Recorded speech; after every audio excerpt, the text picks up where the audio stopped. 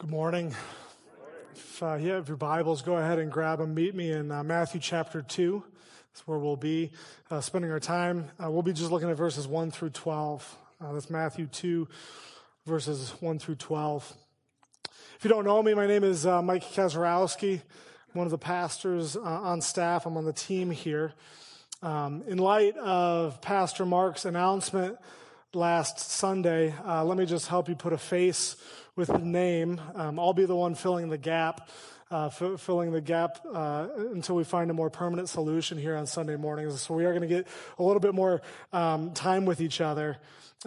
Just so you understand my heart in the matter, I haven't had the opportunity yet to address you as a whole. I want you to know that personally, my wife and I, my family, we are very, very sad to see Pastor Mark go. He has been a prominent mentor in my own life in the past 5 years that we've worked together, and so it is sad. And our church is going to experience a period of grief, and we recognize that there's going to be a period of grief. But you also have to know that I'm very excited and privileged to fill this need for such a time as this. I'm excited. I really am, and I want you guys to know how excited I am. And I appreciate the concern that several of you have already showed for me in my workload, but I do want you to know this is an exciting time for us as a family and for FAC as a family. We may not fully understand what's going on in the life of our church right now, but it is in moments like these that we connect what we don't know with what we do know. And what do we know? We know that whoever stands in this pulpit, Jesus Christ still sits on the throne. And we hold on to that truth. And I want you to know that everything's going to be okay. We will get through this. And so we move onward together as an FAC family. God has wonderful plans in store for this church, and we need to rally together to ensure that we remain proactive. You need to know that during this time of transition, this will not be a holding pattern for us. The staff has every intention to continue to fulfill our mission to transform Erie by introducing people to a transformational relationship with Jesus Christ. That will not stop. And so let me encourage you all as you sit here to continue to support FAC, even more so now than ever.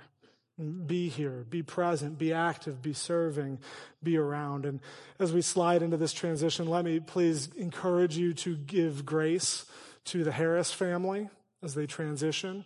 We love them dearly. Give grace to the staff of FAC and give grace to the Board of Elders as they pray and guide us through this transition. So with that being said, let's take a look at what God has in store for us today in Scripture. Matthew 2, verses 1 through 12. I'll read it and I'll pray and we'll begin. Now after Jesus was born in Bethlehem of Judea in the days of Herod the king, behold, wise men from the east came to Jerusalem, saying, "Where is he who has been born King of the Jews? For we saw his star when it rose and have come to worship him." When Herod the king heard this, he was troubled, and all of Jerusalem with him. And assembling all the chief priests and scribes of the people, he inquired of them where the Christ was to be born. They told him, "In Bethlehem of Judea, for so it is written by the prophet, and you, O Bethlehem, in the land of Judah, are by no means least among the rulers of Judah. For from you shall come a ruler who will shepherd my people Israel." Then Herod summoned the wise men secretly and ascertained from them what time the star had appeared. And he sent them to Bethlehem, saying, "Go and search diligently for the child, and when you have found him, bring me word, that I too may come and worship him."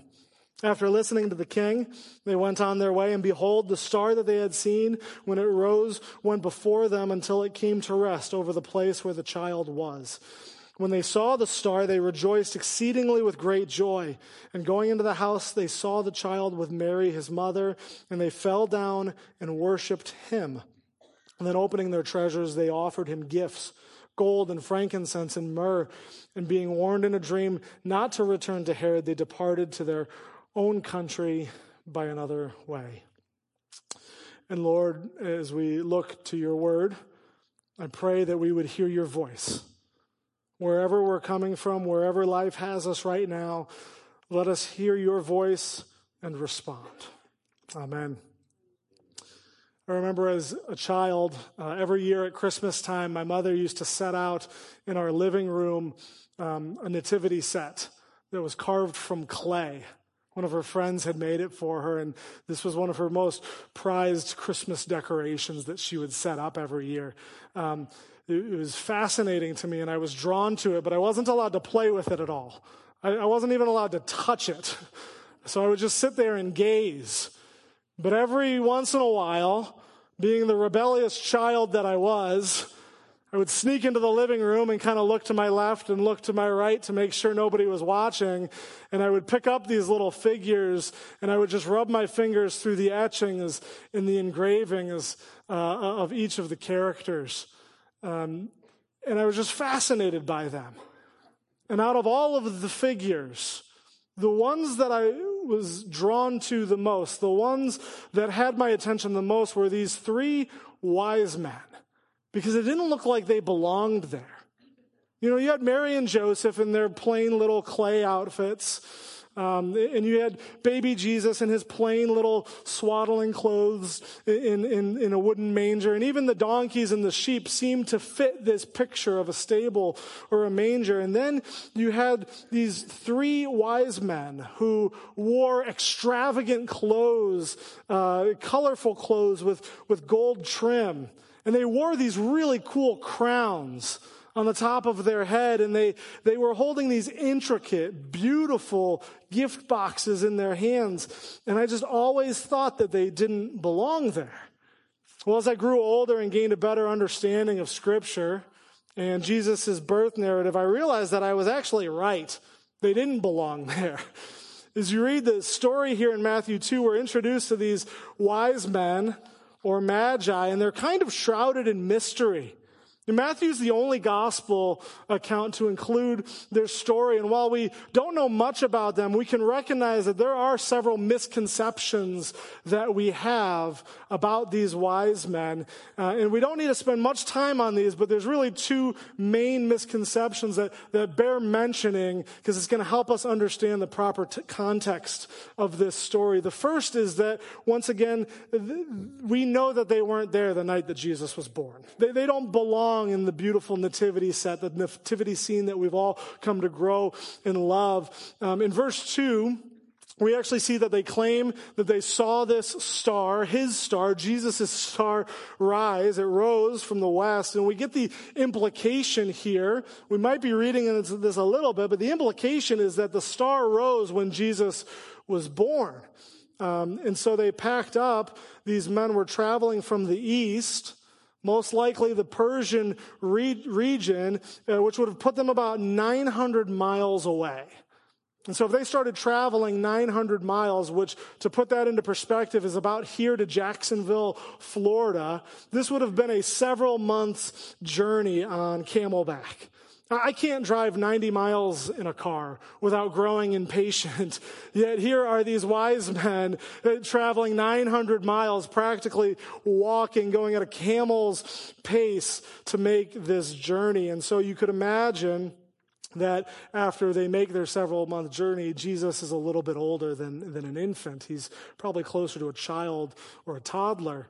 This is further confirmed later on in chapter 2. We didn't read this, but in verse 16, Herod, when he realizes that he's been outwitted by the wise men, issues an order that all the baby boys under the age of 2 be murdered in Bethlehem. And so we get this picture that Jesus is somewhere in that 6 month, at the very earliest, to 2 year period. They weren't there the night that Jesus was born. Second, we don't know how many there were.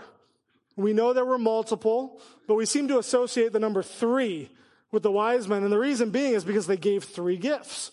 So if each of them had a gift, there must have been 3 wise men. But the matter of the fact is we don't know. And with them coming so far away, there's a very good chance that they were traveling with some sort of an entourage.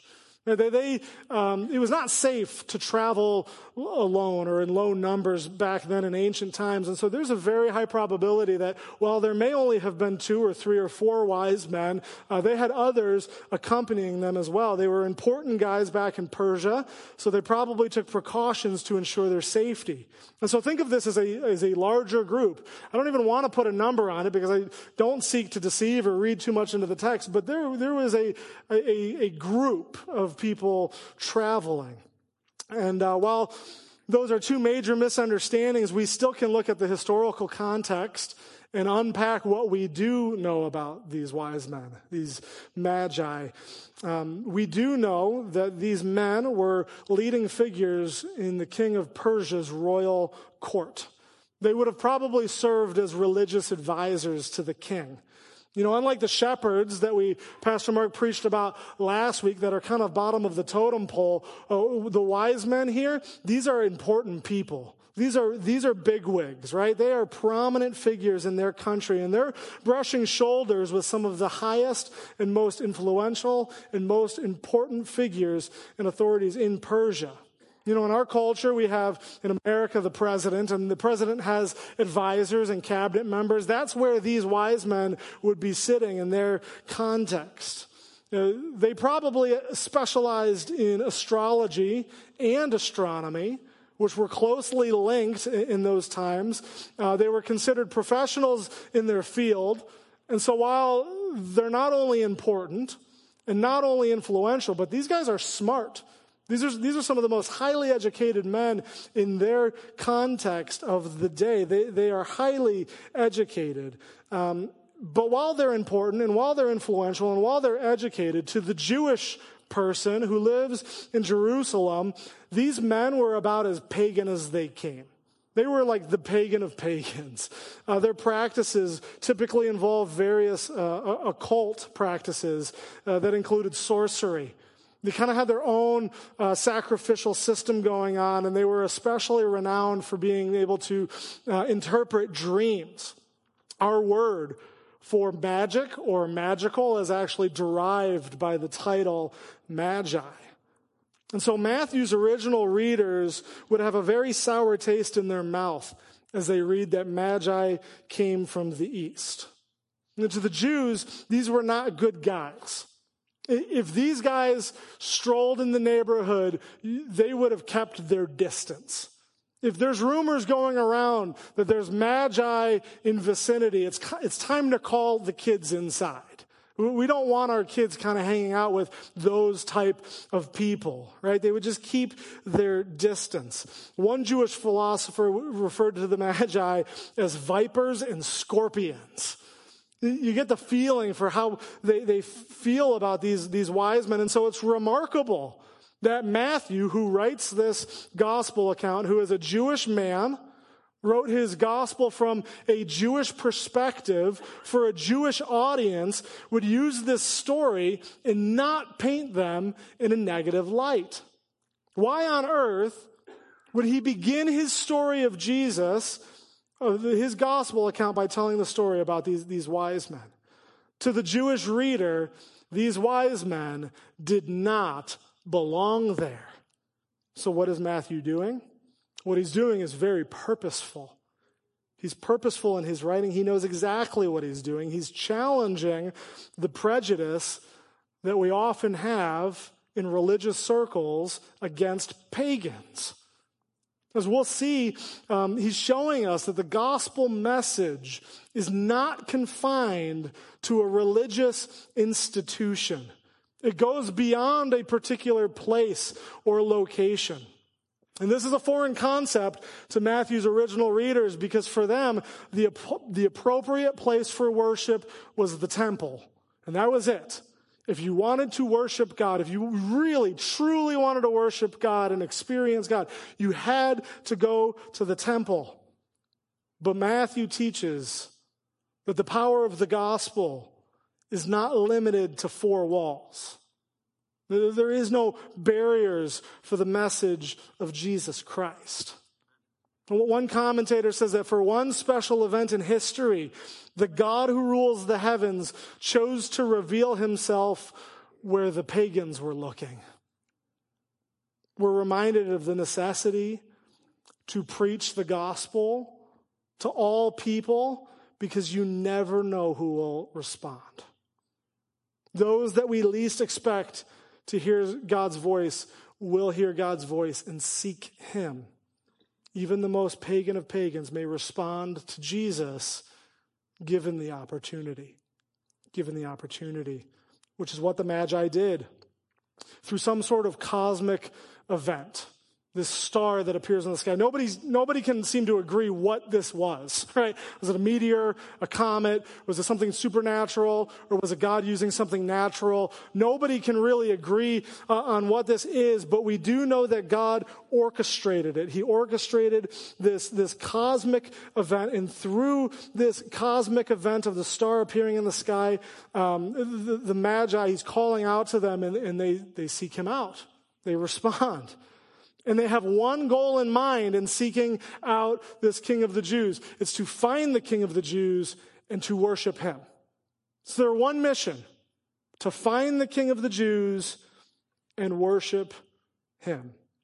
They set out on their 900-mile journey to find the one who was born the King of the Jews and worship him. This title, King of the Jews, would have had messianic undertones to it. What I mean by that is that when you hear the title King of the Jews, you would correlate that with Savior, Messiah, the coming one, Son of David, Son of Man. The King of the Jews was kind of in there, and the Magi would know this and recognize that King of the Jews means this, or is kind of alluding to this, because in their time period, there was centuries before where Jewish people were exiled to the east, right? And when the Jews could return to Judah, several Jewish families did, but several stayed behind.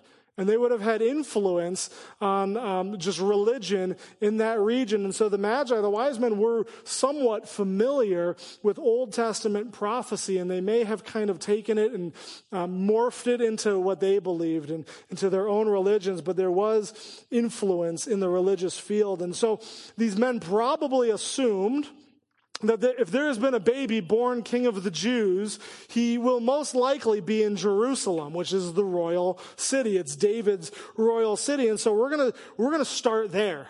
In order to find him, that's a very good place to start. And so imagine this larger group of unwanted people from the east coming into town and start asking about this new king. They probably didn't go to Herod first.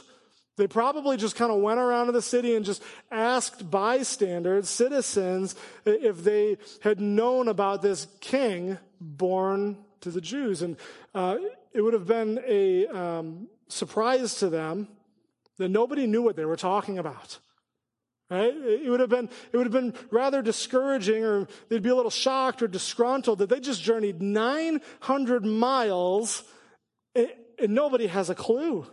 Nobody knows this monumental birth that occurred. This wasn't as major news as they thought that it was going to be. And so from Jerusalem's perspective, you have this undesirable group of people from the east, which was always a present threat to them, looking for a new king that they have no knowledge about. And of course, that's going to get people talking, right? The rumor mill is going to fire up. Everybody's going to be a little bit on edge, maybe a little uneasy. People are going to start talking, and eventually word gets to King Herod. He hears the news, and our focus is shifted to him. See, although Herod was not Jewish, he ruled this region. This area of land where Judah was located was one of the many regions that fell to the colossal and ever-expanding Roman Empire. And so what the Romans would do is, as they would conquer different territories and different regions, they would instill other figures into their roles of leadership. Right? And so Herod is ruling over Judah, but under Roman law. Having gained prominence, he ruled this Jewish region under Rome's control in the late 1st century BC. And Herod, because he ruled over the Jewish people, would actually call himself the King of the Jews. He would refer to himself as the King of the Jews, but he had no valid claim to this throne.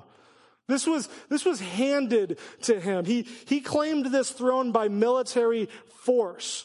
And so there is a stark contrast between Herod, who makes the empty declaration that he is the king of the Jews, and Jesus, who the Magi say is born the king of the Jews.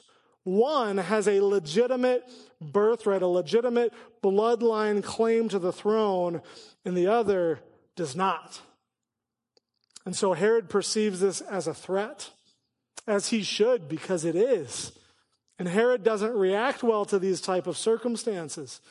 He was an absolutely wicked and cruel man and a slimy politician. Not only that, he was known to be paranoid, and these things do not mix very well. He was constantly trying to protect at any cost his position of power and authority, but doing it in such a way to save face. On one account, we know that Herod had his, fearing a potential threat, had the high priest, who was his own brother-in-law, drowned. And then he went on to provide this elaborate funeral for the guy where he pretended to weep in order to show the people of how sad he was. And that wasn't the only family member that traveled through Herod's line of fire. He had his wife murdered. He had his mother-in-law murdered. He had his 3 sons murdered. Caesar Augustus, who was the Roman Empire, once said that he'd rather be Herod's pig than Herod's son. So it's not a surprise that upon hearing the news that a new king has been born, that he was greatly troubled.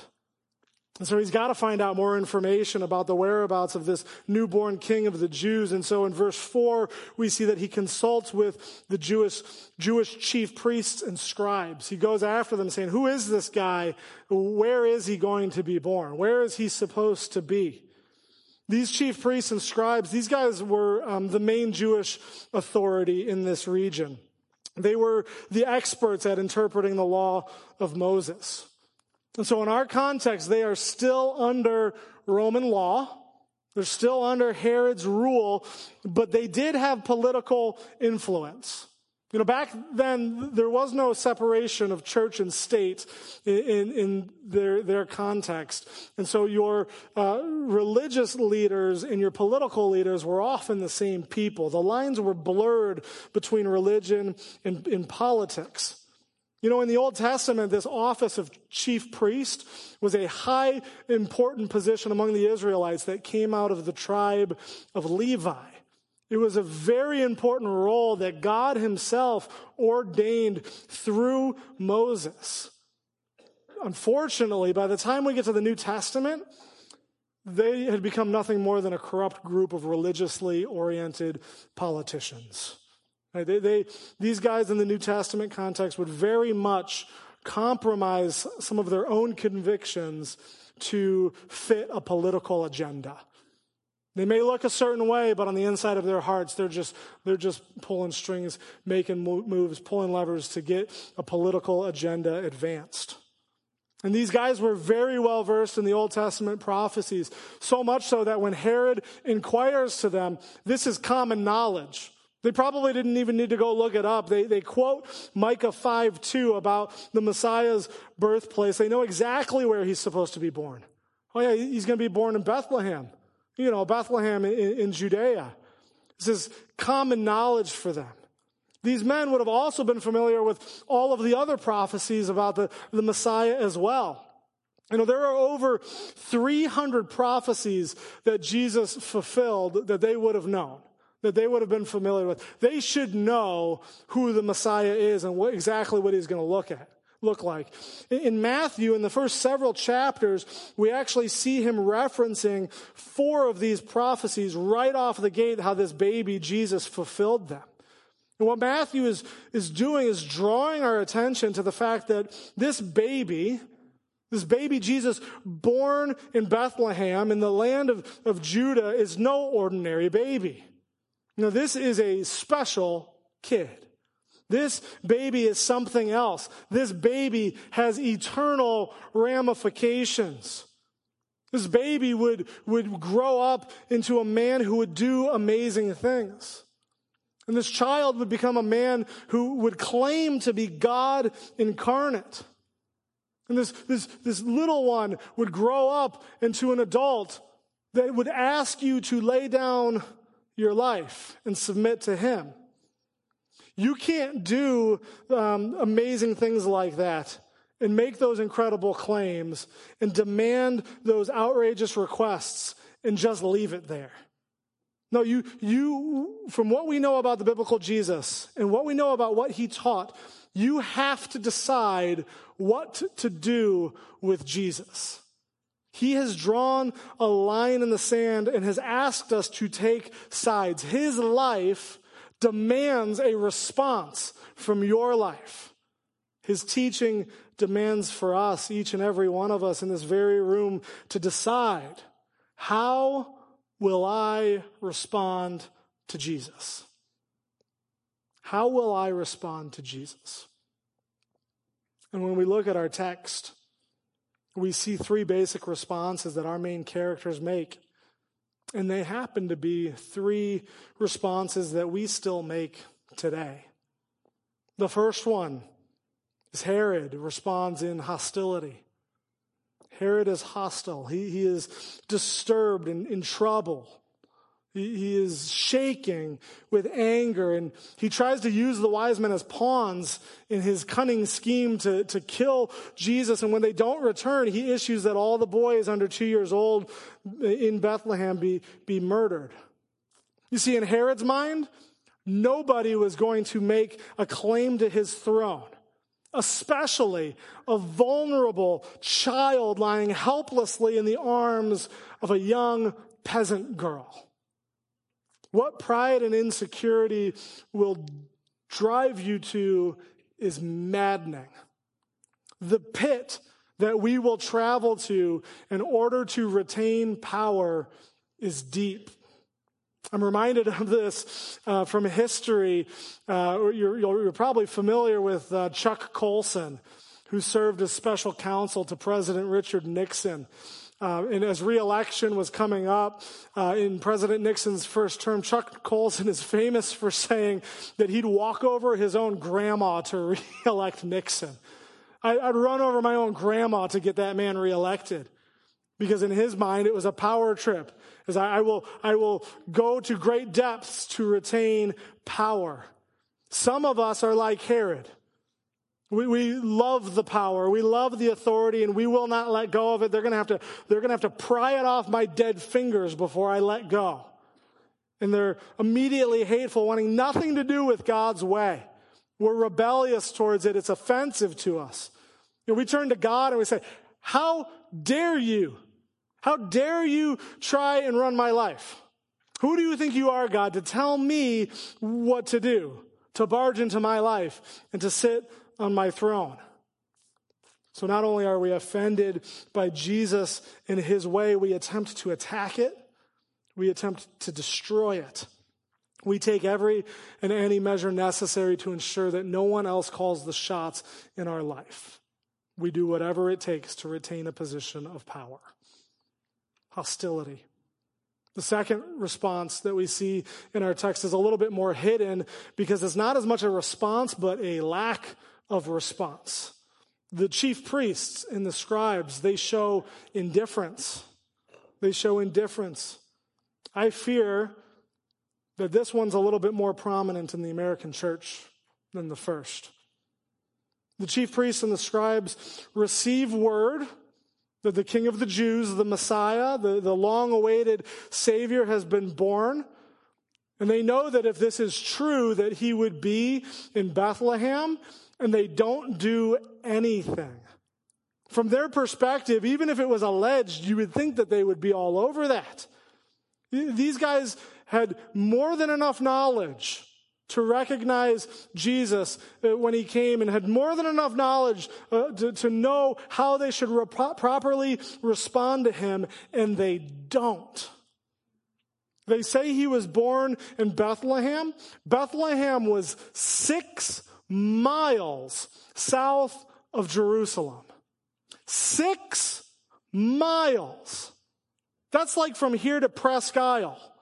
That's a couple hours walk for them. That's a day's journey. These pagan magi just spent the last several months journeying 900 miles, and these religious leaders won't travel 6 miles for a day to check out their awaited Messiah, their Savior. He is practically on their doorstep, and they miss him. They don't recognize him. They don't know him. And as we sit here today, we are even closer. The treasures of knowing Jesus Christ as Savior sit a mere foot away from us in this book. You have so many questions in life, and you have so many issues, and your heart groans, and you're so desperately looking for comfort in trying times. You feel like you're at the end of the rope, and the answer is literally sitting a mere feet away from you, and you're indifferent. You're indifferent. Because you say, well, it's the holidays. Work is really busy right now. You don't understand. I don't have time for that.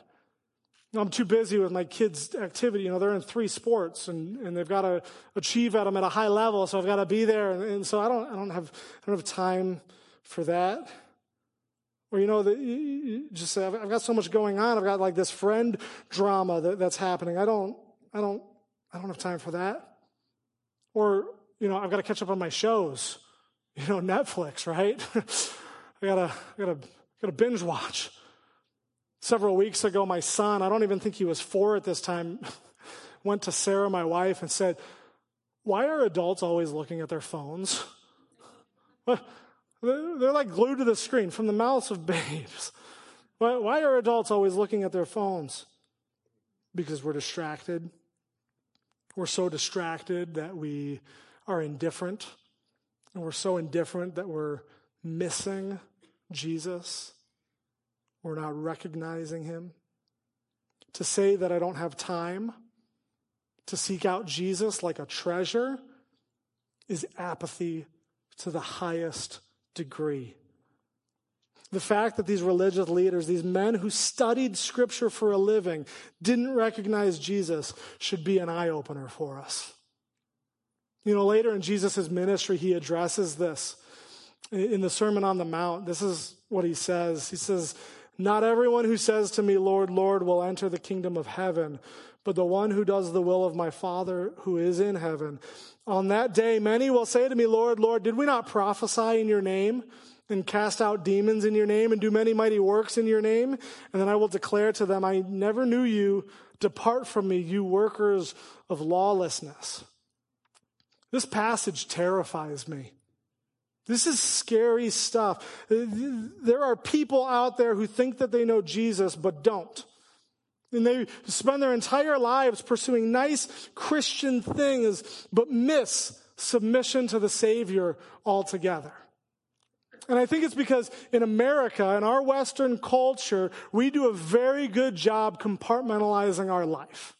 Imagine a bookshelf. And this bookshelf has several different boxes on it. And these boxes are neat and orderly, and they don't cross over, and everyone has a place, and they don't really touch each other. And so, this is my work box, and everything in my life that deals with work goes in that box. And this is my friend's box.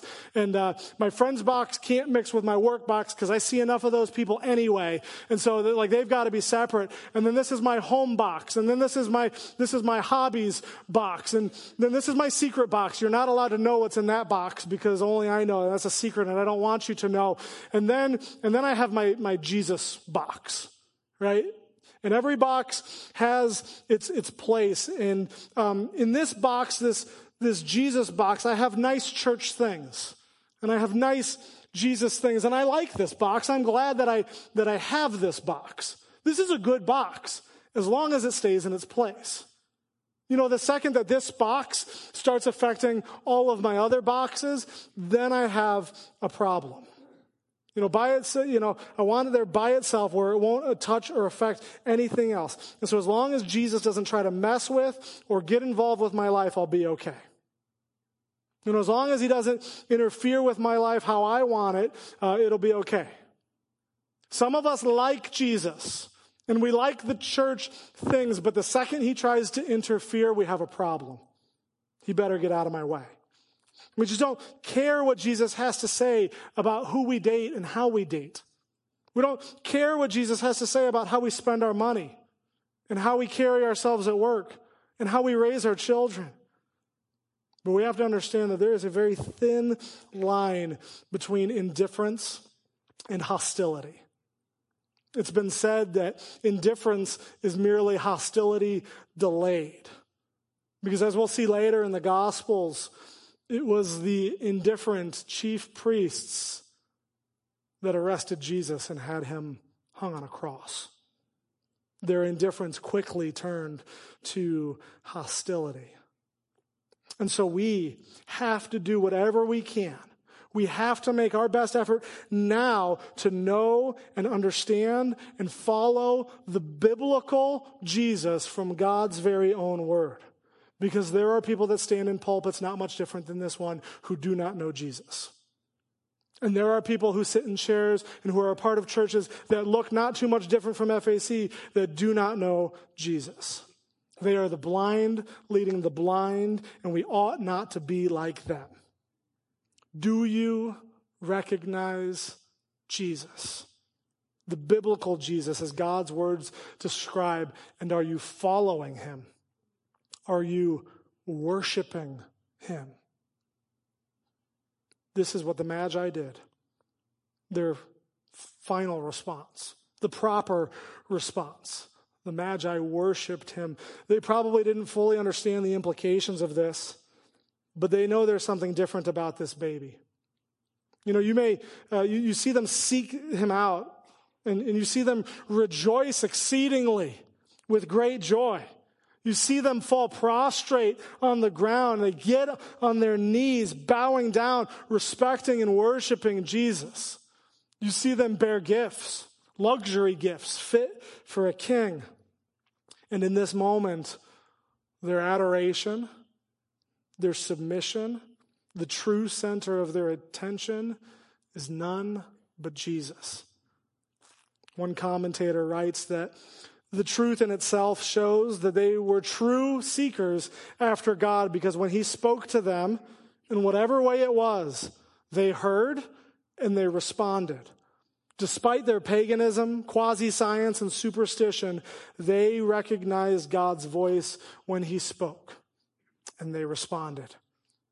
From a religious standpoint, they didn't belong. I was right about the nativity set all along. They didn't belong. Yet here they are. Mission accomplished. Worshiping the King of the Jews. A title that 30 years later would hang above him on the cross.